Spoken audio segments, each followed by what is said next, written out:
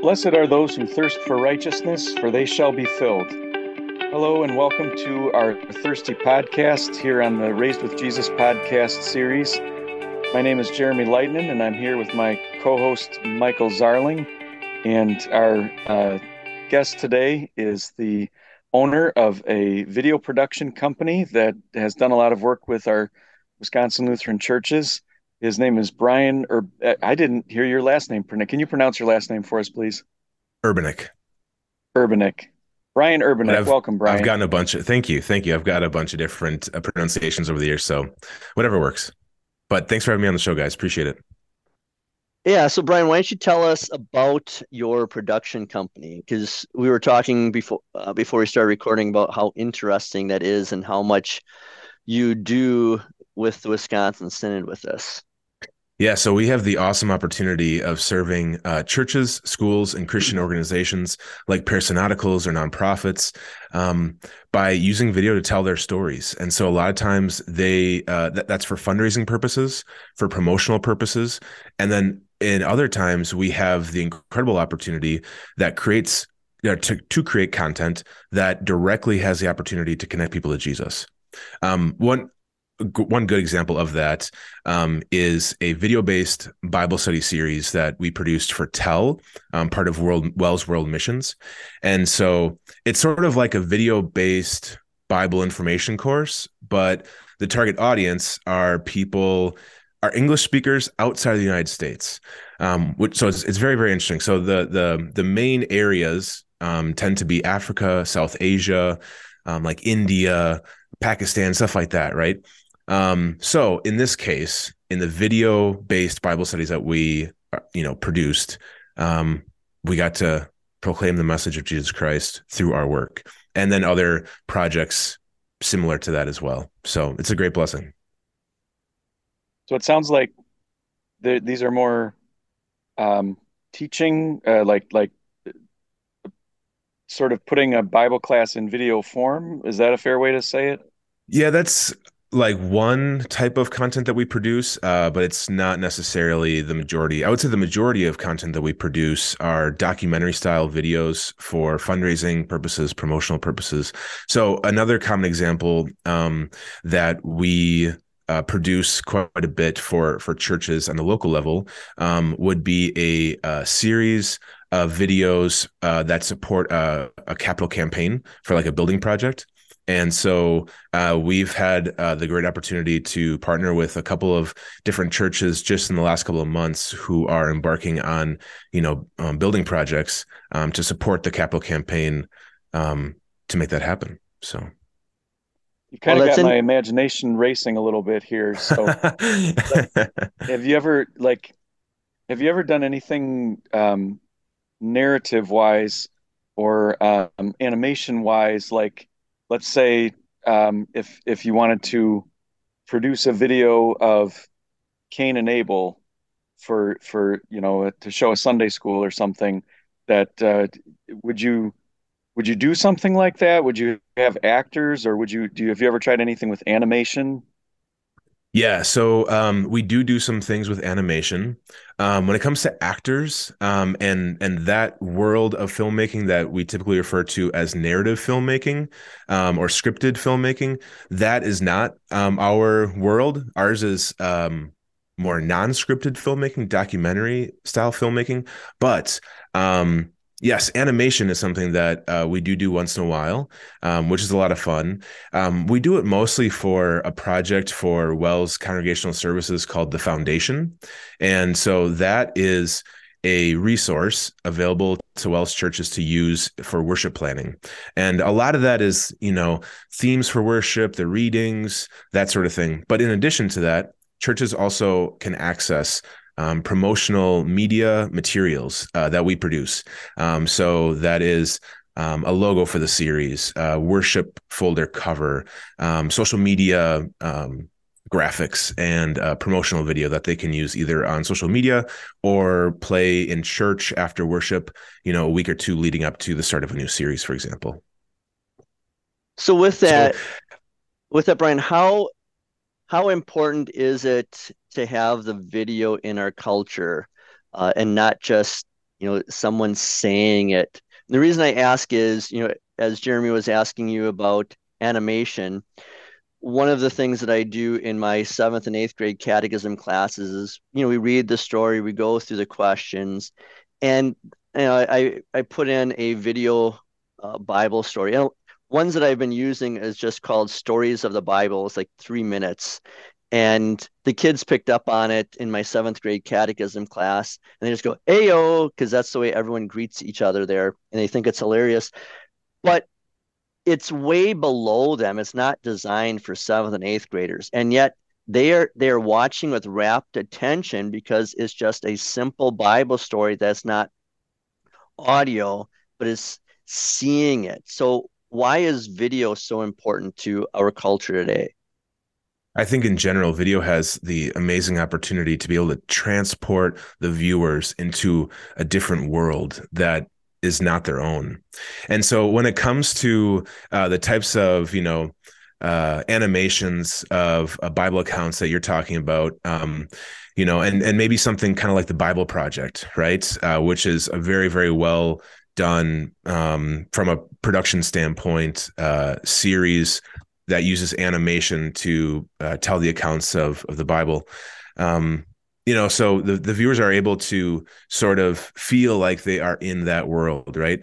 In terms of the type of work that we do, we have the opportunity to go out into mission fields across the world that most people just don't go to. But we go there with our cameras, with the microphones, and create a documentary or a video piece or video content to be able to show people back home here in the United States, right? And so through those types of videos, we're able to transport the viewers into this other world where they can see God's amazing work happening, with individuals, right? And it's not just like, oh yeah, there's work happening in Africa or there's work happening in Southeast Asia, but God's work is happening with individuals, and we can tell those stories through video. And it's just it brings it to a whole nother level than simply communicating that orally, right? The viewers have the opportunity to see what's going on, to hear what's going on. They can see the surroundings and the world that these people live in, the places that God is doing His work. And it's not just happening here in our backyard or in the United States, but it's happening everywhere. Thanks be to God, right? Well, and that's one of the things I was thinking of. I was talking to Jeremy and his wife Abby last week, and just talking a little bit about how my preaching style has changed over the years. That I used to, try and find a humorous anecdote or something to get people's attention when I preach. And I've gotten away from that, and I've really just tried telling stories now and trying to draw people in. Sometimes it's a biblical story and changing things up or doing the background on it, like you might have in The Chosen or so forth, but just audio, or telling real life stories, because I see that in what you're doing and some of the other videos that the Wisconsin Synod has done of telling a specific story and saying, and because it just draws people in as opposed to a real general, hey, this is what's going on. Yeah, I love those impact stories of individuals that show, and tell the story of God's work happening. Those when we can, hear the stories of fellow Christians around the world, it helps us relate it to ourselves, right? And how neat is that to be able to hear those impact stories, and then for my team and I to be able to tell those impact stories. The other thing that videos do is they are distracting because now, while you guys have been talking, I looked up the Bible Project just because Oh. I'd never heard of that, and now I've gone down a rabbit hole that I need to get back to this conversation here. Um, They do you, do really nice stuff. do you do you have, so how big is your team? Do you have a team of people? Yeah, about half dozen or so. And what is everybody's job?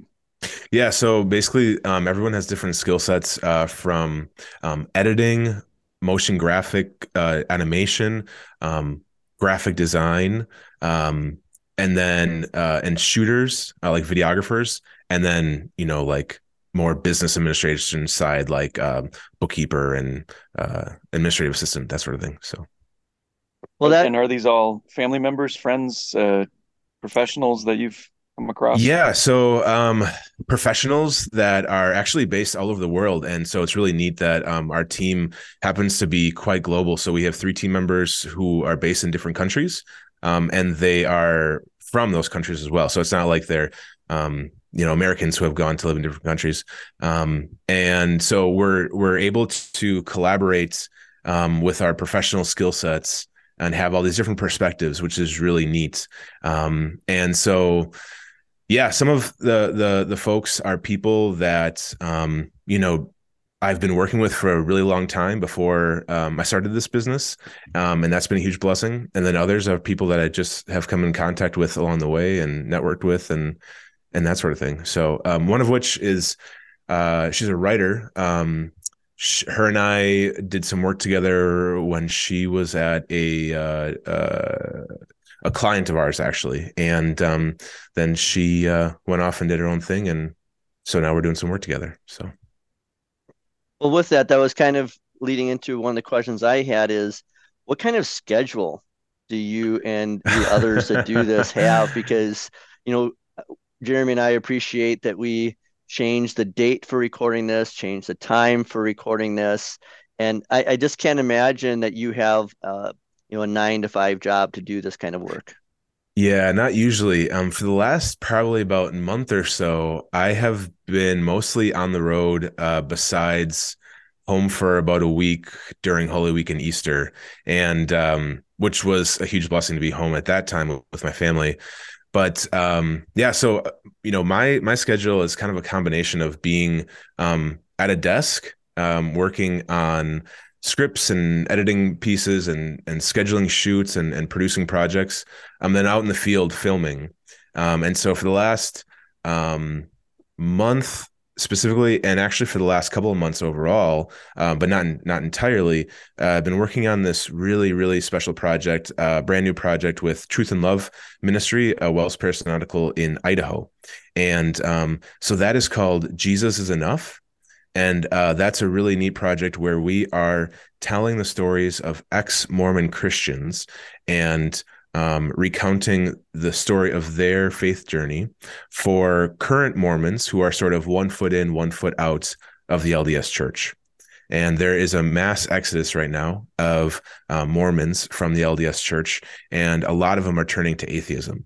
And so this project hopes to be able to connect with them when they have a lot of questions, a lot of doubts, and say, hey, instead of going to atheism, let's tell you about the biblical Jesus and his grace and his love and his mercy.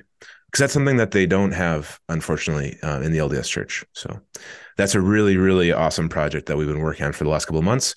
And that's sort of a year-long project. So it's quite a big one. Well, Do with you know that, is why that they're leaving? I'm sorry? Do you know why they're leaving in such large numbers? So it seems, anecdotally that like the vast majority of people are leaving related to social issues and historical problems that they see in the LDS Church, things like polygamy and things that don't necessarily line up historically. But what we're doing is we're focusing on folks who are seeing issues with the doctrine of the LDS Church, and that the Book of Mormon and the doctrine of the church um, contradicts what the Bible says. And so those are the stories that we're focusing on, for to be able to present that to people as they are sort of on their way out and just searching and looking. There's a lot of content out there. It seems like of ex-Mormons who just bash the church for these like social issue reasons and that sort of thing. And those people tend to be now atheists. And so this project is unique in that we are communicating the doctrine side of things. and with Truth and Love, is that a Wells group that's doing this? Yes. Yeah, that's a Wells periodical. They're based in Nampa, Idaho, and they do some really neat work. They it seems like one of their big things are mission trips where they gather a group of Christians together to go and um, put themselves in situations where they might be able to proclaim the love of Christ to Mormons. And so yeah. So with that, is who is writing the material for this? Is that you and your writer, or those pastors that are giving you the material to, because that's not going to be an easy thing to write, to figure out, all right, like Jeremy asked about, why are they leaving the Mm. LDS? Because you have to have some kind of knowledge of what they believed in the LDS and what scripture really says. Exactly. So this project is unique in that way because it's um, a pastor from the client organization. His name is Pastor Mark Parsons, and he is the one who is writing the scripts for this docu series because he's the one who he has been studying Mormonism for the last couple of years, ever since he was called to that ministry. And so he's definitely the expert, when it comes to that sort of thing. And this project is unique because the target audience of the video content are not Wells members, and so yeah, as you're saying, this is a group of people that I personally, didn't really have a lot of expertise on before getting involved with this project. Whereas he's definitely, been studying this in order to do a project like this. But for most of our other projects, the target audience are Wells members, and that's a group of people that I have come to know for the last couple of decades of my life. So just so happened to have been born and raised in a Wells church. So that's a different demographic that is easier for me to write to. Let's put it that way, right? Yeah. Well, I know Pastor Mark Parsons, he had organized the website Bread for Beggars and years ago, and I was one of the guys that was writing for him back then. Oh, okay, very cool, awesome. Yeah, it I seems I see don't. that in. Go ahead. Go ahead. No, that I don't really have much. Oh, I just noticed in the background you have a poster of it looks like maybe a Clint Eastwood movie or a Western or something. Yeah, that is The Good, the Bad, and the Ugly. And it's actually the French version of that movie poster, or the Ah, French poster of that movie. So cool. yeah.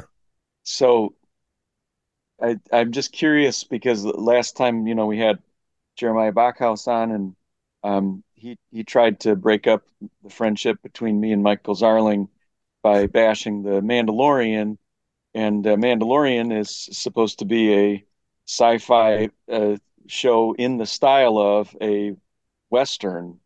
And Okay. so, are you a Mandalorian fan? No, to be honest, I'm not a huge I'm not a typical like movie buff or uh series buff or anything like that, which seems quite contradictory, Do considering you the just type like of work I French? do. Is that why So that poster's there? no, I do like this movie. I do like this movie. In the Um French or in English? I haven't seen it in French, but my college minor is in French, and I've been to France a number of times and studied the culture quite a bit. My stepdad happens to be an immigrant from France, and so when I happened to see this movie poster in French, and I think the movie is great, I was like, oh, that's kind of neat. It's unique. So Well, and you're right, Jeremy, is uh, tying this all together is when I wrote for Bread for Beggars, one of the articles I had written was on the Mandalorian, and it was called The Good, the Bad, and the Mandalorian. Because that, especially that first episode, the way that the Mandalorian acts, and the music and so forth, it is right out of The Good, the Bad, and the Ugly. He is a Clint Eastwood character. The music is very similar to it, and so forth. So that was a good tie in there, Jeremy.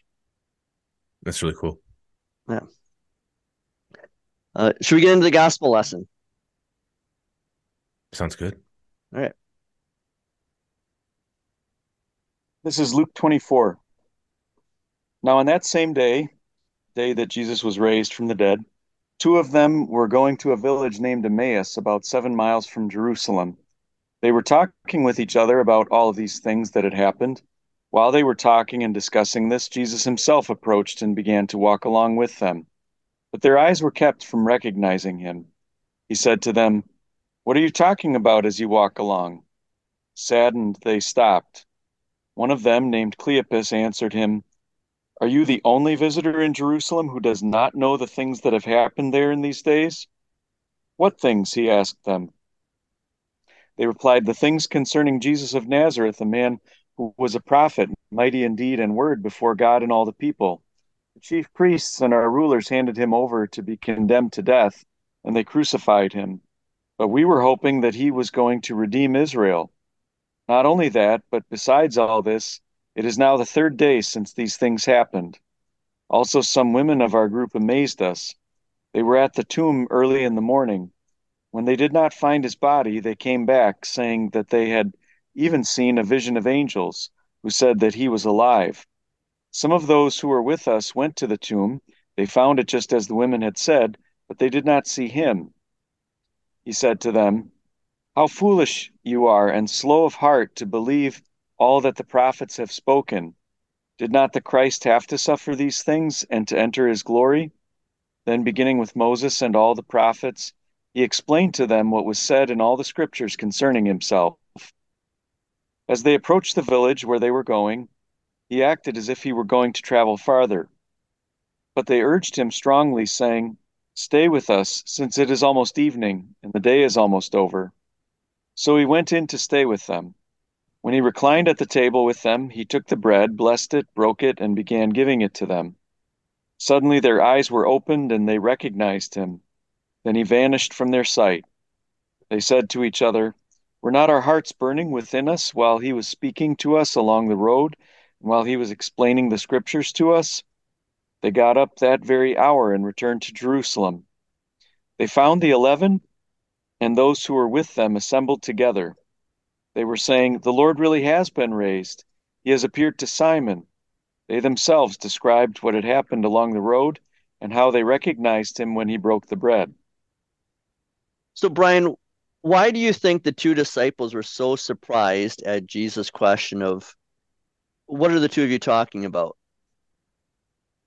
Yeah, I suppose that this was just such a big local event of Jesus' crucifixion, and everything that had surrounded all these events that, for someone to not have heard about these things is sort of shocking, maybe.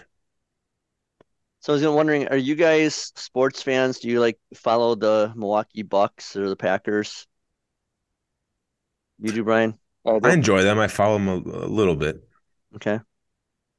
I know the Jeremy? Bucks are 1-1 in their series right now. But you know that, but you're not really following them. No, No, yeah. See, that's the thing is, I don't pay any attention to that stuff either. I have no idea what's going on with Aaron Rodgers and the Bucks in the playoffs. Yeah, and and yet people are going, yeah, they're in the playoffs and all these kinds of things, but you don't pay any attention to it. Now, if it was Star Wars, I'd be all over it. And it's like you said, Brian, that they're just surprised because this is the talk of the weekend, and that how could the stranger not know what's going on? So, Jeremy, what hope did they confess? that they were hoping Jesus would be the Redeemer of Israel. What does that mean? Uh, well, I actually recently did a chapel devotion on this whole episode, and did your daughter come home and talk about it? She did not. I'm sorry. Oh man, so it didn't leave a big impression. What? I When was this devotion? This was last week, last Thursday, Okay. Well, Maybe you she just hasn't. left her and speechless, right? Yeah. Well, she hasn't been talking yeah. to me too much lately with my call to Modesto, California. She's just kind of staying Well, away from me. I was just I actually was focusing in. I'm glad that you tossed this question my way because I was sort of focusing in. The fourth quarter of our Shoreland Chapel series is all about Jesus, our redemption, and so all the chapel devotions have to do with redeeming. And this was why we picked the Emmaus disciples precisely because they said we hoped he was going to redeem Israel. And when I preached on this, um, I actually made a comparison of these two disciples to the characters of Dumb and Dumber. Um, not because they're so unintelligent, but just because there was a misunderstanding of the word redeem. That when Harry sees Lloyd on the highway, have you both seen this movie, by the way? I have Oh my not. goodness, Michael, how dare you? Uh, So I've seen the movie, but I'm not sure exactly remember which part you're talking about. so it was the part where they're driving this van out to Colorado, but they get in a fight because Lloyd takes a wrong turn and they drive hundreds of miles the wrong way, and then he he comes back on this tiny motor scooter that barely fits one grown man, and he says, "I traded the van for this motor scooter. You can get 70 miles to the gallon on it." And and then uh, Harry looks at him and says, "Lloyd, just when I think you couldn't get any dumber, you go and do something like this and totally redeem yourself." Well, Awesome. I might have seen it, but it was the French version. The word would be different, right? So But that's what their misunderstanding of the Emmaus disciples was that redeem they thought meant Jesus was going to come down and stomp out all the gangsters on the streets and kick all the corrupt politicians out of the courts and get rid of the hypocritical priests and uh, Pharisees in the church. And that was their concept of redeem. And when they saw that he died on the cross um, and suffered so badly, that totally undermined their definition of redeem. Yeah. And the status of that Easter afternoon, that Easter evening, it was gone, of Jesus being the physical, political redeemer of Israel. So, Brian, why did Jesus rebuke these two men? I suppose that he rebuked them for not knowing what the Old Testament had said and the prophets had said, that Christ had to suffer and enter his glory, and that he's not coming to redeem an earthly kingdom, but a kingdom that's not of this world, right? So, Jeremy So, and I, in his rebuke, do you think that another good way to translate the word that he used to rebuke them would have been dumb? and maybe dumber. How dumb you are, and Yeah. Yeah, how and the way foolish he you are. says it too. Let's see, this is verse 26, I think, right? 25, yeah, how foolish Did and slow of did heart. not the yeah, how foolish are you? And then did not the Christ have to suffer? Like, he's posing this rhetorical question, right? Right. And Yeah, that's, yeah. It expects yeah, a yes answer. right. And Yeah. Jeremy and I've talked about this the last few episodes, just the tone of voice. Is he rebuking them with a real harsh voice? Or, I think of the way I was talking to my seventh graders on Tuesday. They didn't, I gave them an assignment. It was a simple assignment of writing a prayer, having their parents sign off on it, and they would get full credit of it. And I had 4 out of the 18 handed in. And I just said, I'm just disappointed in you. That these are the consequences. I'm not going to yell at you. And what I said is, I give you grace, and now you just abused my grace, and so now there's going to be consequences as you get, you're going to have a 50% until you hand this in. And and the reason I say that is because, when it says he rebuked them, how, is he yelling at them, how foolish you are and slow to heart to believe, or is it softer? It's just, a deep sigh, how foolish you are, slow to heart to Yeah, believe. maybe as if he's just, hanging his head and saying, guys, we talked about this. Like, how many times have we gone over this? And you're still not getting it, Right. right? Yeah. I think of it as, are you a father, Brian? I am. Yeah, I have a 3-year-old and a 3-month-old. All right. So you haven't done this too often yet, like Jeremy and I have, is that, Rebuking. yeah, well, that disappointing dad, Oh, voice that you can do with not an not old, too much. yeah, with Yeah. an older child, a teenager. It's probably not going to work real well on a 3-year old. And definitely not the 3 month old. She has no idea. So then, Brian, how did Jesus help them, even though he had just rebuked them? Well, the neat thing is that, he pointed straight back to the scriptures and he laid it all out, beginning with Moses and the prophets. And he explained what they all said about himself, which is, interesting that he's telling them what these guys talked about himself, even though they didn't know who he was. Right. So kind of laid it all out for them. Right. And there I'm thinking of doing a Bible study with them. And there I wanted, for our listeners, I wanted to promote a book that uh, John Brugge, who is retired professor from the seminary, he's one of our members here at Water of Life.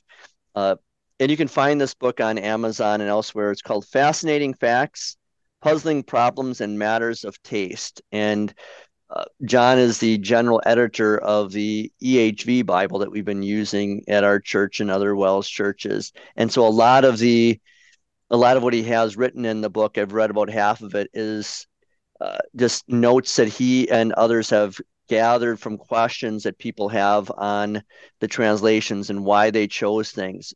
And also, Jeremy, you had John in class. It's also his wisdom, but his extremely dry humor. It's in the book.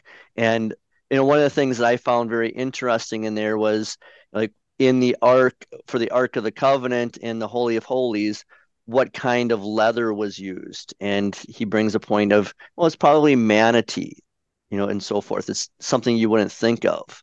But uh, the reason I bring that up here is it's just another book to get into deeper into scripture if you have questions on it and so forth. And just like Jesus does with the disciples of getting them into a Bible study while they're walking on the road, find whatever ways you can, go to your pastor's Bible study, go to your small group Bible study. We appreciate all of our listeners listening to this as a Bible study. So with that, then, Jeremy, Jesus started with the truth in a Bible study to correct his erring disciples. How is that good advice for us when we need to rebuke someone for their errors? Because it won't be you talking, it will be God. It's His word, and you'll. I found that a lot when I am just teaching, and I'm in front of a group of teenagers, and I know I need to say something, but I'm just not sure how to handle it. And Mm. when you this also, I mean, you need to know your Bible, and that does include some memorization. So, but once I dial up whatever the story is or the passage, and maybe I don't even have the exact wording of it, but just the most important gist of it, um, it ends up giving me something to say, and it ends up being a powerful thing to say because, like I said, it's not me talking, it's God's word. And as I was thinking about this question too, I was thinking of, the very first temptation that Satan gave to Adam and Eve in the garden was, did God really say? And isn't that really the essence of any question that anyone's going to bring to us? Think of an unbeliever questioning us on whatever we're doing, whatever we're believing. Did God really say that? And then we just go to scripture and say, yeah, he really did say that. Um, and it's what I was teaching my eighth graders in apologetics. Uh, I don't remember the exact question was, but they wanted to right away give a statement and say, well, this is what it says, or this is what God says in the Bible. I said, whoa. So I understand where you're coming from, but better is you've got to ask questions, Mm. ask leading questions and then lead them into, some very good answers. And I said, uh, if you tell them right away, this is what God says in the Bible, they're probably, if not being non-Christians, are not going to listen. But if it just sounds like it's common sense, and God's word is a lot of common sense, then lead them into it. And then when they start asking really tough questions, you say, you know what? I don't know that. That's a really good question, but I know someone who does know. Hey, let's go talk to my pastor. And then you have the pastor able to lead them into doing a Bible study. And that works with teens, it works with our middle schoolers, but it works with us as adults too. Because I have a lot of members that will ask me a question and I go, I don't know. Let me talk to John Brugge. And they go, I understand, Pastor. I love that approach too. My my sister-in-law just came this week, just arrived this week to visit us for about a month, and she's like in her early mid 20s. She has a lot of questions about religion and faith and Christianity and the Bible, and there are a lot of great questions that she has that I have no idea what the answer is. But it's a really good opportunity for me to say to her, like, hey, that's a great question. Let's dig into the Bible together and see if we can find that answer together. And I think she really appreciates that. And then it just leads to more Bible study and hopefully more understanding of the Bible and God's word, right? So, And I bet you now all three of us have our last guest on our cell phone. You can just call Jeremiah up, right? And he can help you out. right. Absolutely. Yep. He's a great resource too. So for our listeners, our last guest was Jeremiah Backhouse, who is a classmate and friend of Jeremy's, and I've been listening to uh, his Worship at the Anvil podcast now that he mentioned last week. But he also happens to be the pastoral assistant at Our Savior, where I'm Brian a goes to member, right? church. That's right. Yep. Yeah. And he's been a huge blessing to our congregation for many, many years, but especially in the last bit of time in a vacancy that we've had. So recently, he came over to our house and baptized my little girl. Her name is Faith. And so that was wonderful that he was willing to come over and do that. And yeah, very glad that he's at Our Savior Lutheran Church. He didn't do anything with an anvil with the baptism too, did he? No, but I got to I had the pleasure of being on that podcast as well, and so that was fun. And now there's this kind of connection here. So Oh, I am listening to that podcast right now. That's interesting. I'll have to find yeah, it. Yeah. so this was probably September or October of 2022, Is if it you can called this? stumble upon it. Was it the storyteller? Is Yes, that the? yep, Yep. yep, yep, yep, I'm 24 and a half minutes into that exact one. That's interesting. yeah. Crazy. So Brian, what did the two disciples do when they realized it was Jesus? When they realized it was Jesus, apparently they got so excited they just ran off and went and told the 11 in Jerusalem, and yeah, they clearly got very excited about this.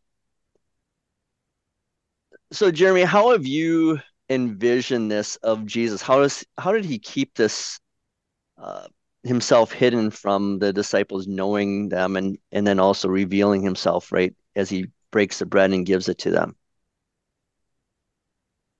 Um, the same way that I mean, there I can't say for sure, um, but it's the same way that he um, I hate to use the word manipulated, but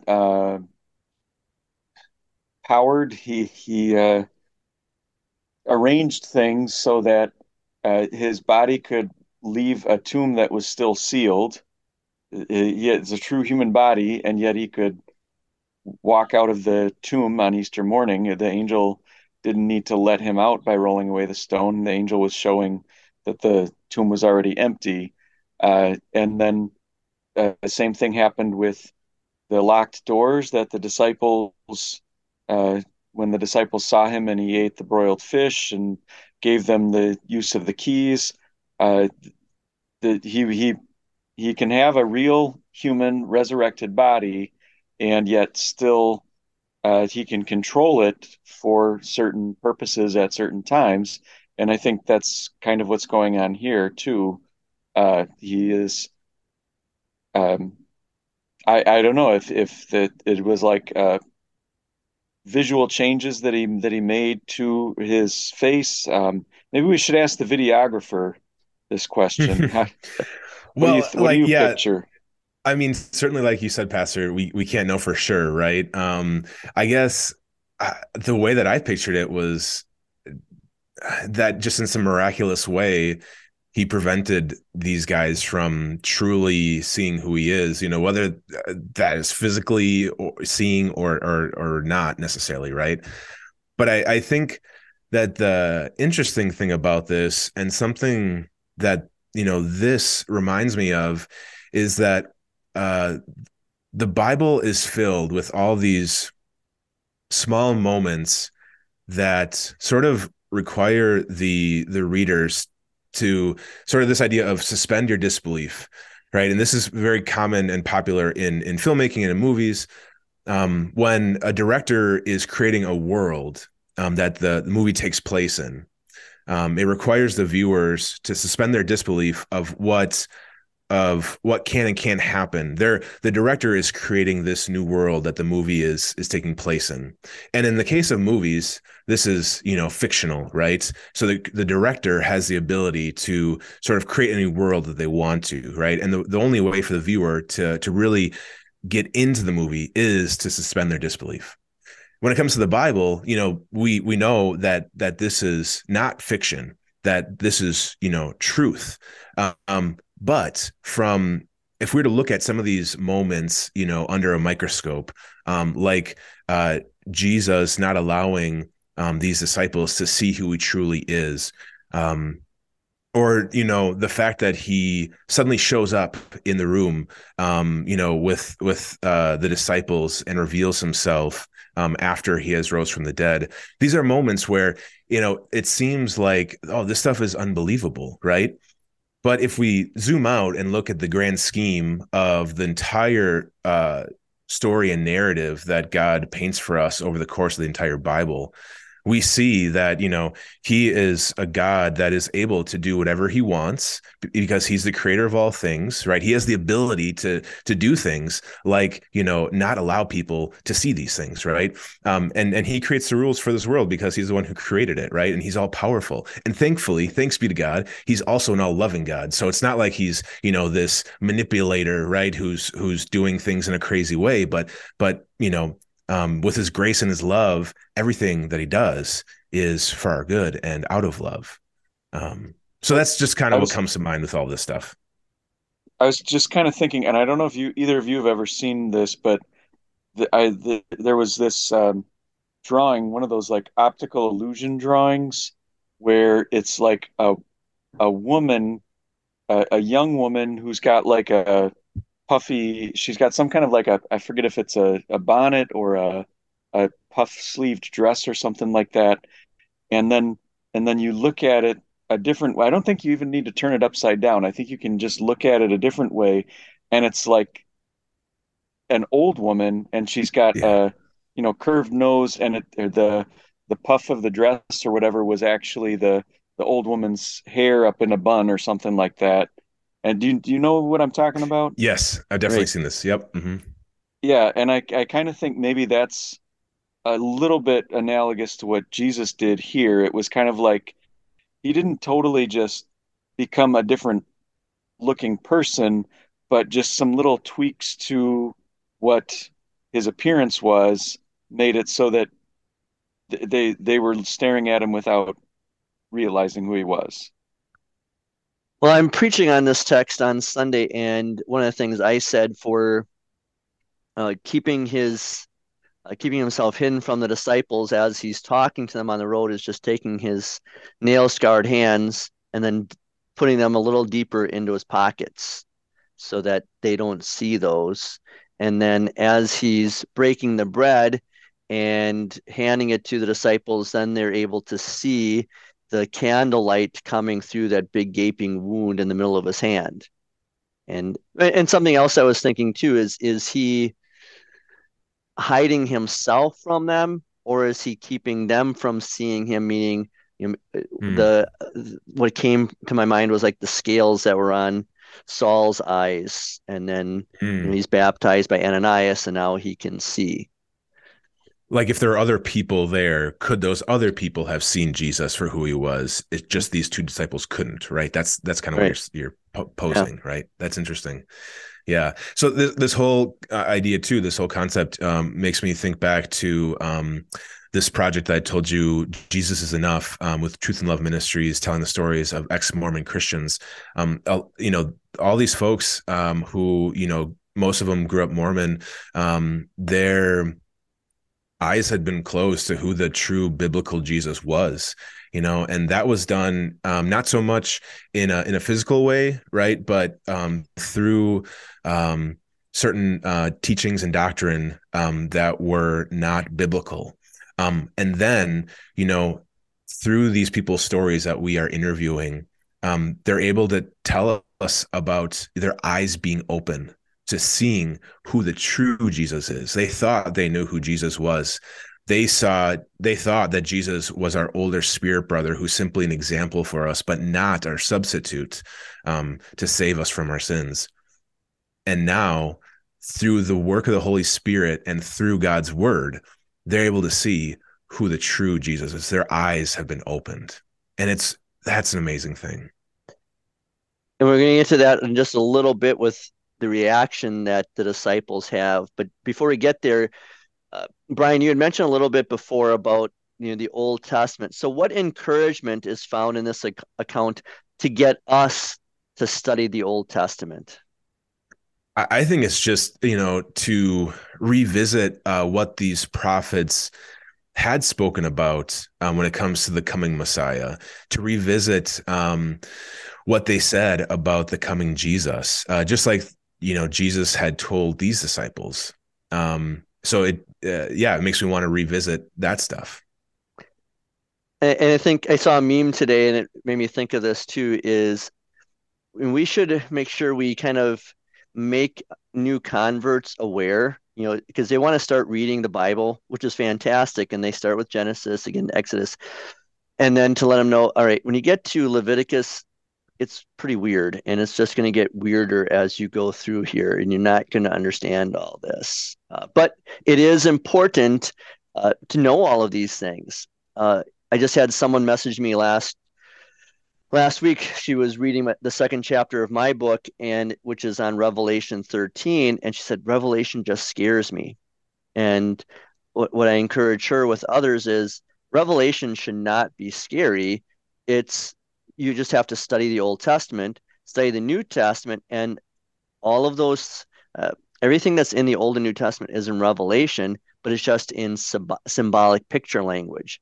And if you just read Revelation without the key of the other books, the other 65 books, you're not going to understand everything. The more you're still not going to understand everything in Revelation. Jeremy and I have taught it often enough. You're not going to understand everything. But when you know the Old and New Testaments better, then Revelation makes a lot more sense. So that's the encouragement for our people, as listeners. Just get into reading the Old Testament. Like, I just had a text from a former member today. He texted and said that his dad was dying. And so he reached out to me wondering, what kind of prayer he should say with his dad, because his dad is a Christian, but has been away from church from a long time. And I said, I wouldn't say a special prayer. I'd say, I said, read the Gospels, the second half of each Gospel as it talks about the passion of Christ through the resurrection. And then each day when you're with him, read that. And then read a couple of Psalms and just explain the Psalms. And I said, it's amazing how often the Psalms will open up to you just questions that the two of you have. And I said, and then begin and end each discussion with Luther's morning or evening prayer, the creed, and the Lord's Prayer. So, Jeremy, what is our only comfort when life doesn't make sense to us, like it did not make sense to these two disciples? Jesus. Boom. All right. Do you want to Ding, ding, ding. elaborate on that, or are you going to go with that? Uh, he is the Son of God and true man. He died on the cross and rose from the dead. Just recite Uh, the, Apostles' Creed, right? yeah, that's Explanation pretty to much that, it. right? Yep. Not with And gold or silver, but with his holy precious blood, innocent suffering and death. there you go. Well, one of the things I remember is I was a new pastor, new missionary down in Kentucky. So it had been about 26 years ago, and the founding family of the congregation and the biggest givers of the congregation, he was the president of the congregation. He and his wife got upset with me and said, "We're done." And I'm going, what did I do, or what's going to happen to this church now? And I remember calling up one of our pastors. He was one of our first guests, Jeremy, of Pastor Tom Cuck. Oh, I know And him. We've okay, we've produced marriage moments together. okay, yeah. And so he was in Johnson City, Tennessee, where I had summer vicared for him for 2 weeks.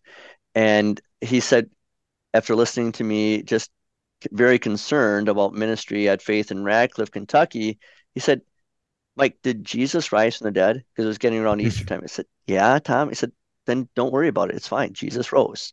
And that's Yeah. always stuck with me. And that's why I asked this question. And obviously, Jeremy, you're right. You went with the kindergarten kid's answer, Jesus. But I guess like, the truth is that no matter what happens, he lives, and that has eternal consequences. And that's an amazing thing. So, Brian, why do you think Jesus did not reveal his identity to the Emmaus disciples? I mean, he very well could have pulled his hands out of his pockets and talked to them right then and there and rebuked them. Yeah. Boy, this is a great question. That I'm really curious about what you pastors have to say about this. But I know for sure that he didn't do this because he was just curious about, what they would have to say behind his back or something like that. He's God. He already knows that, right? He doesn't have to do that in order to learn that. Okay. Well, Jeremy, you got I anything? Or Brian, you got more? well, I'll just It's you don't need to go to the seminary to give this answer. It's because it was what they needed. They he knew that they were that it whatever appearing to them directly would be harmful for them, that it would not be helpful for. It goes back to what you said before about your about Jesus, God not only being all powerful but also all loving, and so whatever reason that he had for not revealing his identity, it was because it was for their good.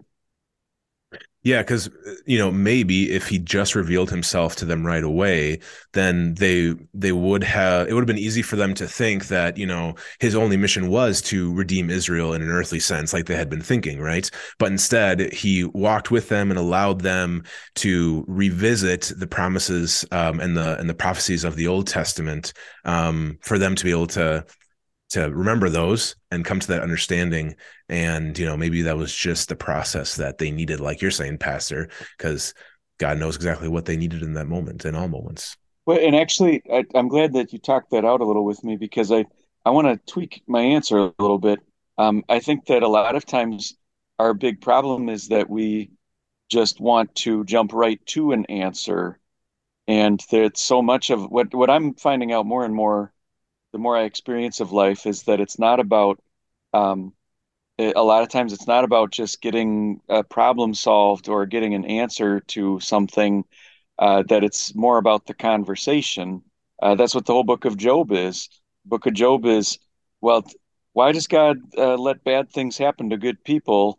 And he never really gives an answer. God never really, at the end of Job, says, well, this is why I wanted to let the devil have his way with you. He kind of leaves it unanswered. And what's more important is that we're having a conversation. And that's kind of what you see here with Jesus. It's not so much like, ta-da, I'm alive, I came back from the dead, here's the solution to all your problems. It's, how about we have a talk? How about we converse and dialogue a little bit? It's kind of like this idea of destination versus the journey, right? Which is better? Yep. And this kind of reminds me, what you're talking about, Pastor, it reminds me of a big question that I've had is, after the fall into sin, and God promises he'll send a savior, why didn't he just send Jesus right away? Why wait how many years he did to send that savior when he could have just sent Jesus to, pay for the sins of the world right then and there, right? And then we'd be all done with this, right? But clearly, um, all that stuff in between had to happen, right? And because he's an all-knowing God, he knew that. He knows that, right? One of the things I was thinking of with this too, and is very close to what you guys are saying, is what I often talk to people about who are struggling, who are suffering, going through cancer, chemotherapy, surgeries, and so forth. And I'll often say, nothing worthwhile ever comes easy. And then I'll follow it up by saying, and if it was easy, then everyone could do it. But basically, because it's hard, now we can do it. And then lead them into scripture that suffering produces perseverance, perseverance produces character, and character produces hope. What you guys are saying, I think, is what that last passage says. They had to suffer and go through all of this so they could get to that hope right at in the evening as Jesus is breaking bread. So then that leads to the next question, Jeremy. Uh, they had just told Jesus not to go on because night was approaching. But once Jesus revealed himself, even though it's night, why do you think they run all the way back to Jerusalem? Because a guy dying and then coming back from the dead is pretty major news, and especially if it's somebody that is close to you and a friend, that you're going to be even more motivated to. You're not going to be able to settle in for the evening after something like that gets your adrenaline pumping. Uh, and Yeah, and I'm guessing they probably had a much quicker pace of walk, if not run, on their return journey than when they were walking to Emmaus. Right. I think of, their walk to Emmaus was like a funeral dirge because they really had just left the funeral of Jesus. But now they're running back, and Jewish men don't run. And I imagining they are pulling up their coats and they are running. And they're like converts, and because their hearts were burning within them. You know, I'm going to guess, Brian, that in your work in interviewing people, you get to meet a lot of people that are on fire for the Lord. Can you speak to Yes, that? totally. And that's just a really, really neat thing to be able to connect with those folks. And certainly, we can be on fire for the Lord, whether, this is whether we've known the gospel our entire lives or if it's something more recent for us. But the thing with those, like you're saying, Pastor, those converts who they haven't known the gospel their entire lives, they know what their life was like before knowing the gospel. And now that they have the gospel, man, it's a totally different ball game, right? All bets are off. And that's what's happening with these disciples here, right? They didn't care if they had to run through the dark, run through the night, whatever, because they are motivated by the gospel. And now knowing that, everything has been accomplished, that good news that Jesus saves us. And there, one of the things I was thinking of with it, I had written the word converts in here, and then I made a couple of phone calls to some of our newest members here at Water of Life, and I just asked them if they'd be willing to serve on our discipleship committee, helping with fellowship Awesome. events. And because I thought, all right, this is an opportunity for them to be involved as they're on fire for the Lord, as the new members get to meet other people, and yet it's not super involved and so forth. It's a good way for them to network, get to know other people, and then train them up to become future leaders in the church. Uh, Yeah. but so, Jeremy, we talked about maybe that passion that new converts have. What can our listeners do to recapture that passion and then fire that they may have had, and it's maybe a slow burn now? Um, I think that's kind of something more in God's domain. That if he wants to, I mean, if that's very important to you, you can certainly ask him to give that to you. But um, it's also just as much of God-pleasing faith to be quietly confident, that you don't need to be on fire for the Lord in order to have true faith. Um, that's just a wonderful gift that He gives, and He gives out different amounts of gifts and different gifts to different people. Um, so I think one answer would be just wait for Him to give it to you on His in His good time, and another answer would be um, reading His Word and letting that work in you, and then maybe last of all, I would say ask Him, ask and you shall receive. Well, and I think too is obviously getting more into the word because sometimes we do lose our passion. And so just like you might in a marriage, and so you have to be reminded every once in a while, especially the guys, from our wives is, hey, we need to go out on dates more often. If you have some free time off of school to go and bring your wife some flowers and so forth, those kind of things, and recapture that passion. And I think that's where, to bring it full circle, that's where you're very helpful, Brian, is to tell those stories of passion. And then, like we just had an LWMS rally here, and I've spoken at LWMS rally last month, Lutheran Women's Missionary Society. These women are passionate and they need to be told the stories and then go home to their congregations and get excited about what God does. So the last question I have for you guys is anything else that we can learn from the account of the Emmaus disciples that we haven't talked about here? I think one of the biggest things that comes to my mind is just that, like these disciples, um, we all, God works in our lives at different rates, right? Um, you know, Sometimes it just clicks right away. And other times it's a little bit longer or slower of a process, right? And that's okay. It can be discouraging sometimes if maybe we are witnessing to a non-believer and it seemingly takes forever, right? Um, but that's okay. That might be the best way for that particular person, and that's just the way that God's working on their heart. That's kind of one thing that I get out of this. Jeremy, you have anything else?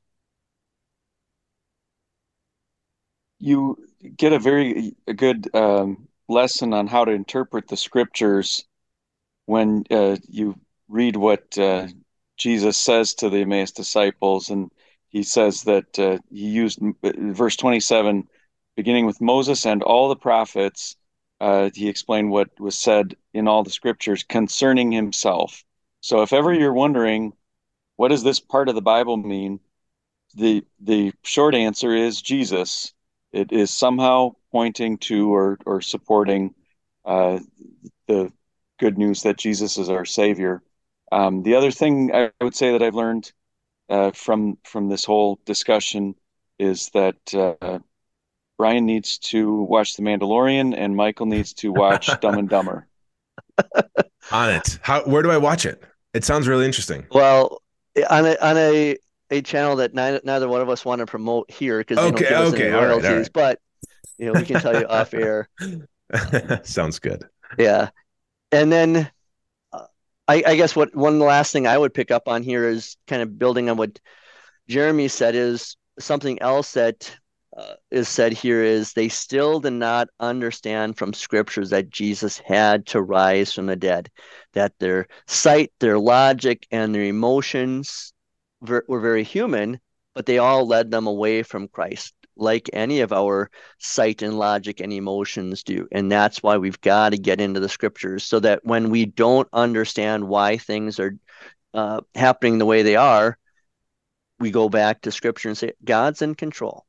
God is uh, in the future and in the past. And he's got his words and his promises, and he's in control. And so, and everything ties in to Jesus.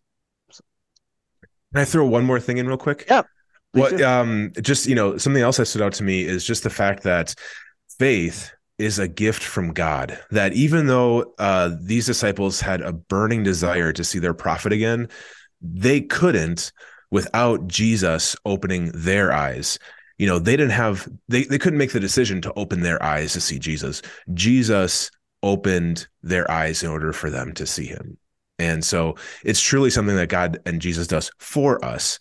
It's not something that we decide to do in order to have faith, but it's truly a gift that he does for us. And how great is that? That's a good point. And then this is the second week in a row we've had such great discussion on the gospel lesson. Gospel lessons are long too, that we haven't gotten into the epistle lesson, which is fantastic. But I want to encourage our listeners to read the epistle lesson on their own. Jeremy was referencing it before. Just want to use this one verse because it's so key. Peter writes, "You know that you were redeemed from your empty way of life handed down to you from your forefathers, not with things that pass away, such as silver or gold, but with the precious blood of Christ, like a lamb without blemish or defect." So just as we were talking about, is just pointing to Jesus and who he is and what he's done. All right, we'll wrap it up here. So this is Michael Zarling with Brian Urbanek of Goldwyn Productions and Fashionably Laitinen. Let the one who is thirsty come. Let the one who wants the water of life take it as a gift. Stay thirsty, my friends, then drink deeply from the water of life.